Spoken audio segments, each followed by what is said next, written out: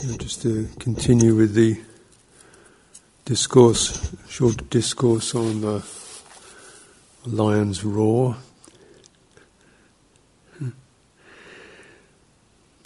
Because there are the four kinds of clinging to sense pleasures, clinging to views, clinging to rules and observances, and clinging to a theme or a way of self, attavada. He says that most of the Brahmins and recluses they get past one maybe, like clinging to sense pleasures, but they don't understand the other three, or they understand two, they don't understand all four. So you can see them as kind of successive layers of clinging. The first obvious one is clinging or feeding on or holding on to sense pleasure. And something we can witness, check out, test that sense of what happens when sense pleasure arises, the holding on to it.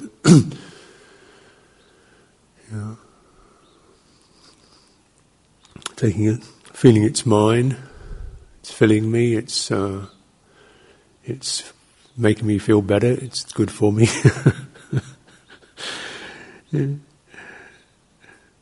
Clinging to views, this is being and non-being, and so these two. So this is really the psychological level, being somebody, some sense of that which is filled with enjoyment or pain. So when we experience a holding on to pleasure or resistance to pain, your sense of somebody who's going to be filled by it, or destroyed by it, or whatever. But what we recognise actually is that pleasure and pain move; they pass through. There isn't somebody there. They really fill, reward, substantiate in some way or another. These views, then, I think perhaps view is a word that one can misunderstand. I think it's much more than just an idea. It's a real inclination. It's a reflex to fill up, to be a firm centre, to have something definite that one is. And so this is bhava, and the vibhava is the wish to get rid of something that one assumes one is. So it's not a kind of release from being, it's a assuming that we are something, and then trying to get rid of the thing that we've assumed we are. So this is often the self-criticism, the kind of depressive or the negativity towards an assumed self. And there's this nice saying in the Udana. He says those who've said that freedom from being comes around through some kind of being, that is getting some better state or another, being something, feeling more positive about oneself or having an affirmative sense of self. None of them are freed from being. Whatever recluses and Brahmins have said that escape from being comes about through non-being, none of them, I say, have escaped from being. So you don't get out of becoming by negating yourself. This is quite important. So a lot of that's what the reflex can happen when they get so annoyed or disappointed with one's apparent self that we either try and lift it up and make it into something, or you try and wipe it out or feel negative about it. But all of that is just intensifying the density of this experience. It's adding more wrappings around it. None of them have escaped from being. This suffering arises dependent upon clinging. With the ending of all grasping, all suffering, no suffering is produced. No suffering is produced. So it's sort of like he's putting it very clearly when that habit of holding on to stops, then there isn't any, you're not creating any suffering. Doesn't mean there's no pleasure and pain, decrease and increase, but the particular suffering that can be eliminated is just this creation. So the Buddha pointed at different kinds of dukkha, and the one that we can do something about is just generating the sense of self around things. Then the feelings, and the point of that is that it's not just that you don't feel anything, but there's a with elimination of that density, there's a space. Put it that way. When something isn't filling up, when the center of the mind is not occupied with this being something, which is actually active, a continual clinging and trying to hold and pull things in, where there isn't that magnetic pull, there's a space, an openness, an emptiness, and a clarity, so that neither creates anything, and also, you could say, the experience is one of a space that allows things to pass through. It just doesn't, we can empty. There isn't that being hit. It's more like a cloud that things can move through. But then you have these different layers of it. So, the first layer of clinging around sense data. Second, around trying to be or not be, which is more, I would suggest, often the meditator's conundrum. Trying to be, get rid of themselves. their traumas and their neurosis and what they assume they are. So to get past that, what has to be generated, or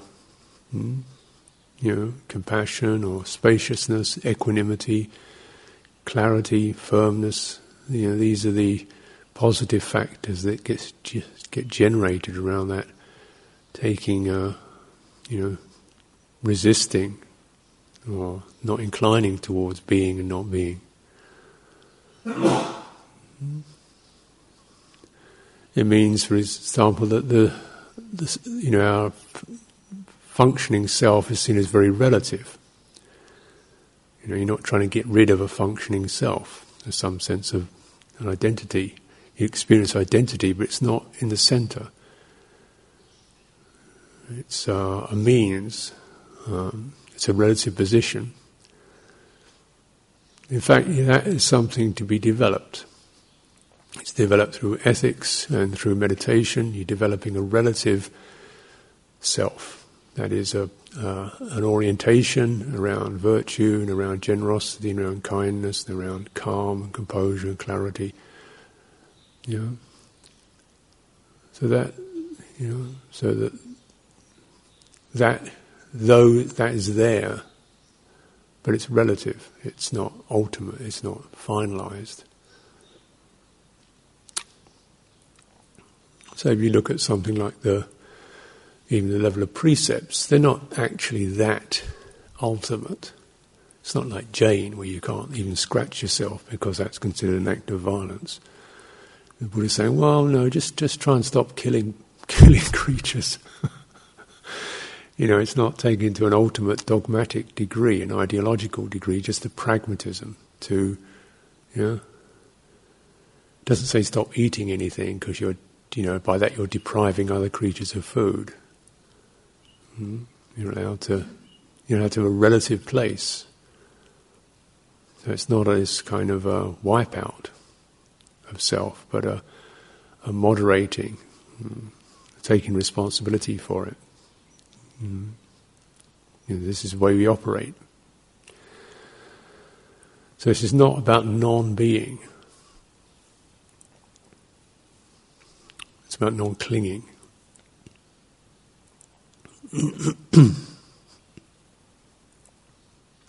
Clinging to rules and observances or systems and customs, the way we structure our lives and our days, whether it's a monastic day or your journal, your year planner, or the way you like to cook, or however you structure, Some people like a lot of structure, some people don't like structure at all. Like to be kind of free and flowing. So whenever one is clinging or to any position on this level, there's going to be conflict.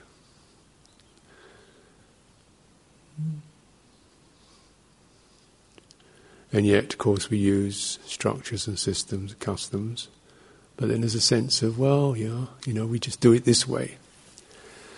Trying to find the ultimate system. So you recognize even in the Buddha, when he established the Vinaya, it was always pragmatic decisions just upon particular cases, and often he seemed to change tack. He'd make one decision, then he'd say, but in this case do it this way, and then, in this case sometimes 4 or 5 times.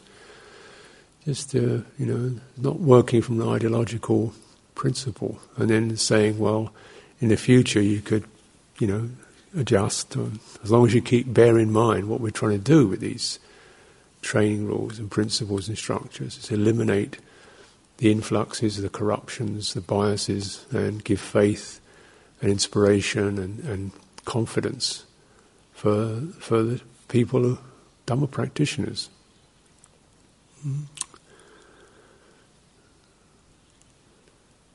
So it's something that one can get very hard line about, because there's something attractive about hard lines. Nice, clear, stable, sorted out, that's it.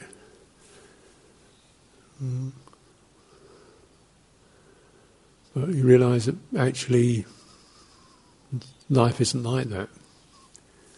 There aren't any straight lines. Everything is bent. Even light bends.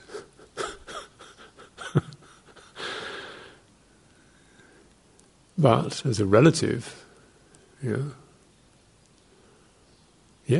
actually need to develop it. Because if you don't, we either go into no system, which is madness, or rigidity. So developing it is developing systems, structures, which are not taken as standpoints, as dogmatic biases, as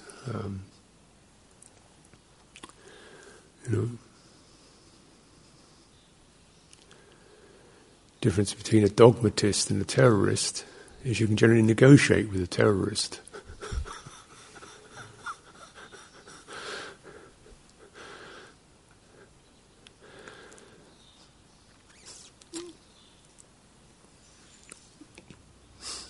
So it's also the same with meditation systems, isn't it? We want to get the right system, and sometimes you get these quite attractive, very precise systems based on the commentaries and the Abhidharma. It's all lined up, levels and stages and lines and this, that and the other.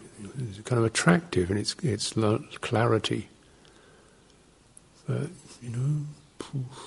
then people can tend to squabble. So as you probably know, some places where they've got a system won't even let you meditate there because your vibes might contaminate their nice, clean system. True. Unfortunately, it's true.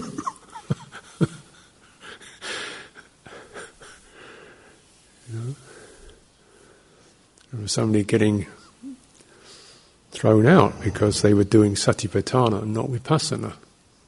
Getting thrown out. Doing satipatthana, not doing vipassana, whatever that means, So don't come here with that satipatthana stuff. Or watching, whether you're focusing on the breathing in your belly or in your nose. There's different schools around that, and and you look in the sutras, the Buddha doesn't say; he leaves it fairly open. So there's that sense in it, it's actually these are possibilities. What works for you, but it's not. It doesn't dominate. You're trying to actually use something like having the reins or the bridle or the saddle on a horse, but the most important thing is the horse. Otherwise, you ain't got no horse. no actual spiritual strength and clarity and confidence and ability to move and flex, what's the point of having a bridle? But bridles are predictable, horses aren't. So, when we're really developing meditation systems, you've got to have that sense of, how do you operate it? When's it time to moderate your energy one way or another? Develop patience, step back, change the meditation theme. Reflect, spend some time carefully thinking things over. Start to analyse what your obsessive thoughts are saying. Where does that go? Look at the topics. Focus on the energy, come into your body, feel the energy. So you have this sense of the skill, really, to my mind, is the skill of being fluent, like in a language where you can use different, poetry or prose or drama or singing. You can use it in different ways, has slightly different effects.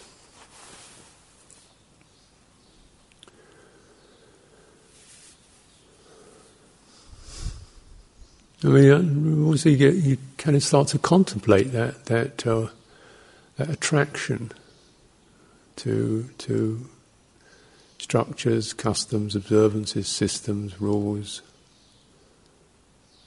They present such a sense of firmness and eternal clarity.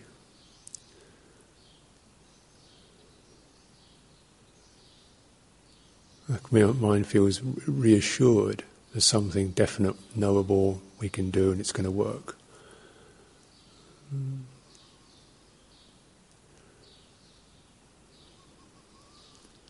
But clinging to them tends to cause conflict. This is something we know, either with others or and also with oneself. Your own energies, moods, feelings. So relative, using them in this kind of relative way. And the last kind of clinging is a clinging to the sense of self. Either finding your true self, being yourself, annihilating yourself, not having a self, getting past the self, what I really am, what I really, really, really am behind the I ams, and the true nature of myself. Just how, why do we? What's that? What's happening there? And it's a sense of this longing for a fundamental unity. Again, quite a powerful longing we have, very instinctive sense of the same thing with what all these things do. They present one with some sense of something solid that you can get to, have, be, held in, hold on to, know, feel affirmed by, feel filled with. And right at the bottom of it comes this fundamental premise that there's some unified thing, immaterial entity, right there underneath it all. And Buddhists say, well, is that true? Is that true? There's that assumption, there's that wish, there's that inclination, there's sometimes the dread. My real self is a basket case. But is it true? What do we really experience? What's really we experienced? This is dynamics, flow, push, pull, holding, releasing, opening, closing, happy, sad. A lot of dynamic stuff. And we assume there must be somebody in there doing it or having it done to them. And the Buddha said, well, just, not to deny that, but just put that assumption aside as an assumption. And recognizing when you see in the more obvious things, like the clinging to sense pleasure, the quality in that, that the assumption, the view that there's something there that will fill, delight, satisfy, comfort. And you see, well, it sort of has that appearance for a moment, for a while, then it's passing. It doesn't actually complete. Look, just contemplate that very assumption, that view, and the energy that goes there. The taking position. So that's pretty much more obvious with the sense pleasures. Or of course with discomfort. One was walking up and down in the cold. You can feel these sensations and energies on your skin. And there's a real something pulling away, trying to find a place where that isn't. Drawing in, trying to not be that, trying to find some place where there isn't. But when you feel the experience, say, of coolness or cold, there's just movements of energy, quite tingly, sharp, moving around, energy moving around, and say unpleasant feeling. That's happening. And there's that pulling and pushing dynamic that's happening. Is there somebody there?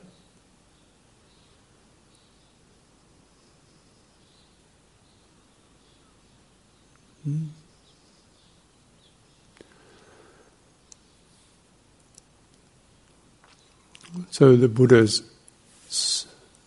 presentation at the end of this just says, well, you actually someone who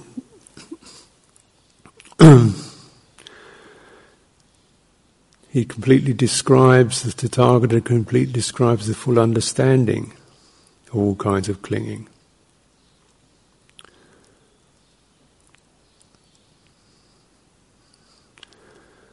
Four kinds of clinging have craving or thirst as their source. Thirst has feeling as its source. Feeling has contact. Contact has sense bases. Sense bases has nama rupa, name and form as its base. Its consciousness is the base of name and form. Consciousness has sankharas as its source and origin. And sankharas have unknowing or ignorance as their origin. So there's something that's not being seen that keeps this dynamic going, the sense of not seeing it. It says, when ignorance is abandoned and true knowledge has arisen, then with the fading away of ignorance and the arising of true knowledge, one no longer clings to, so on. When one doesn't cling, one is not agitated. When is not agitated, one personally attains nibbana. So, you want to think about this as there's a very,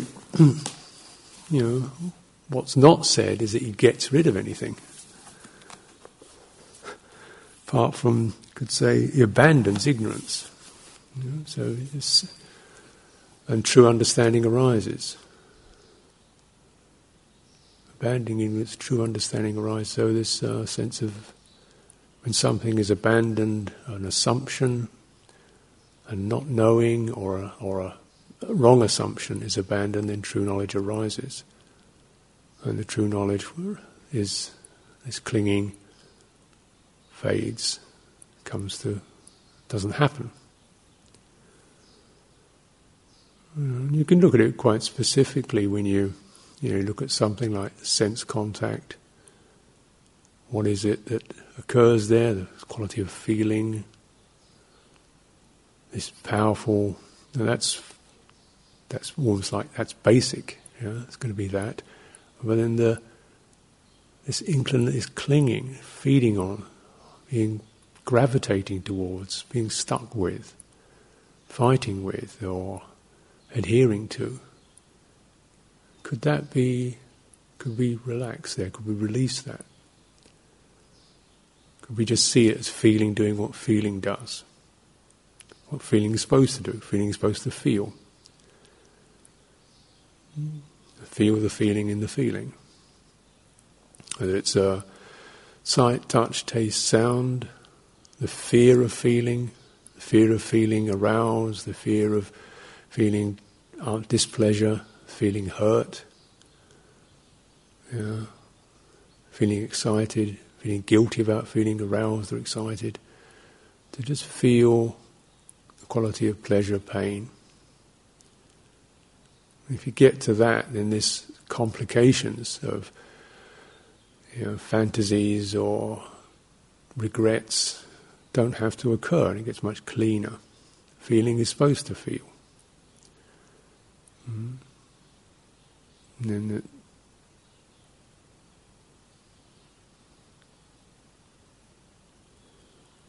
so you, generally in this dependent origination, which is partly described here, most teachers recommend either there's a sense of witnessing the point where feeling gives rise to craving, where certainly there's a dynamic there, that kind of, or when craving gives rise to clinging. So those are the two kind of points that you focus on.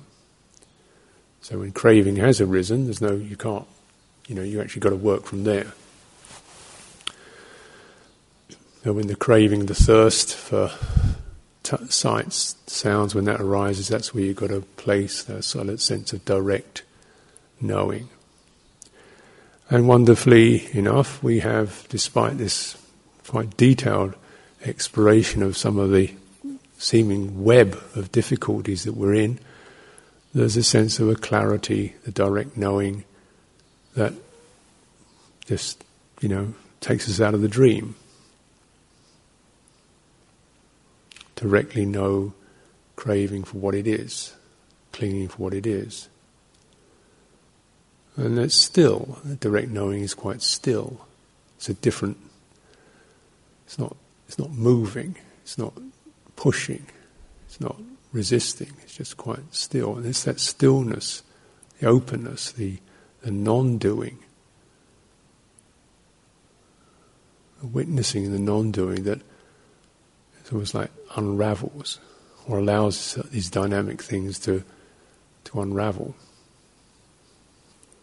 Of course, from the self-image point of view, it's a bit harrowing or humbling just to see how much of it is kind of mad.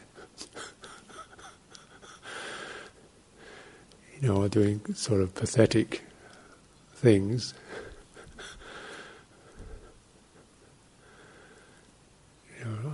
Sort of petty, pointless meanderings, petty little grudges or cravings or stuff.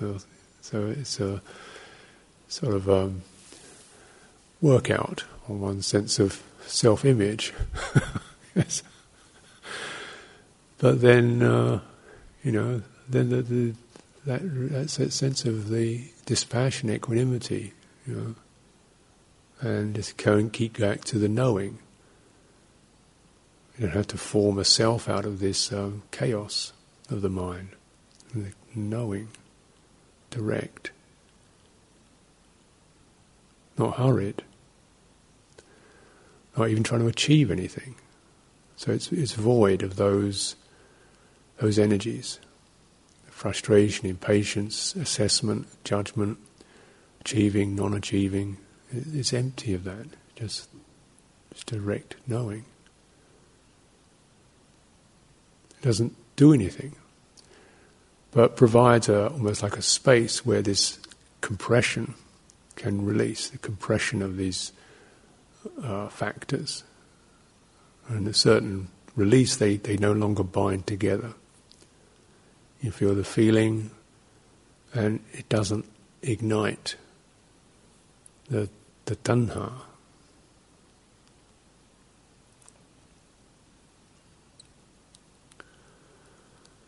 And it's sort of humbling or sobering just to see how, human existence is structured in this way, as a clinging kind of existence.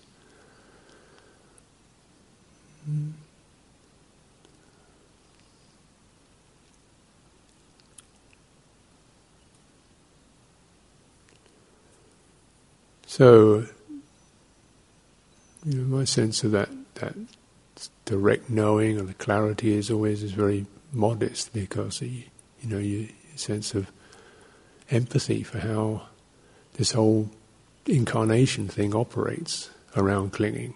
If it didn't cling, we wouldn't be here. So then there's also this great possibility to realize the non-clinging, where that is. Notice the things where there isn't clinging, when it's not happening. Any moment of that not happening, just seeing something it is with no particular issue of it, like there's nothing in here for me. It's not mine, it's not my language, it's not my topic. It's just notice those. Notice at the end of a feeling or a mental process, you just come into that point where you sort of, oh well, never mind. What was that? When come to the end of something that was holding you. So you take notice of that. Places where the suffering stops or ceases or quietens down. There is that. So this is definitely there also. We're in the realm of Dhamma. We're in the we're in the realm of karma, we're also in the realm of Dhamma. We're at an intersection. And it's for us just to keep saying, don't turn that way, turn this way. Turn this way. It's like you're at a road junction. Don't turn down the one that points to karma and more of it and self. Turn this way, turn left. Get it? To that.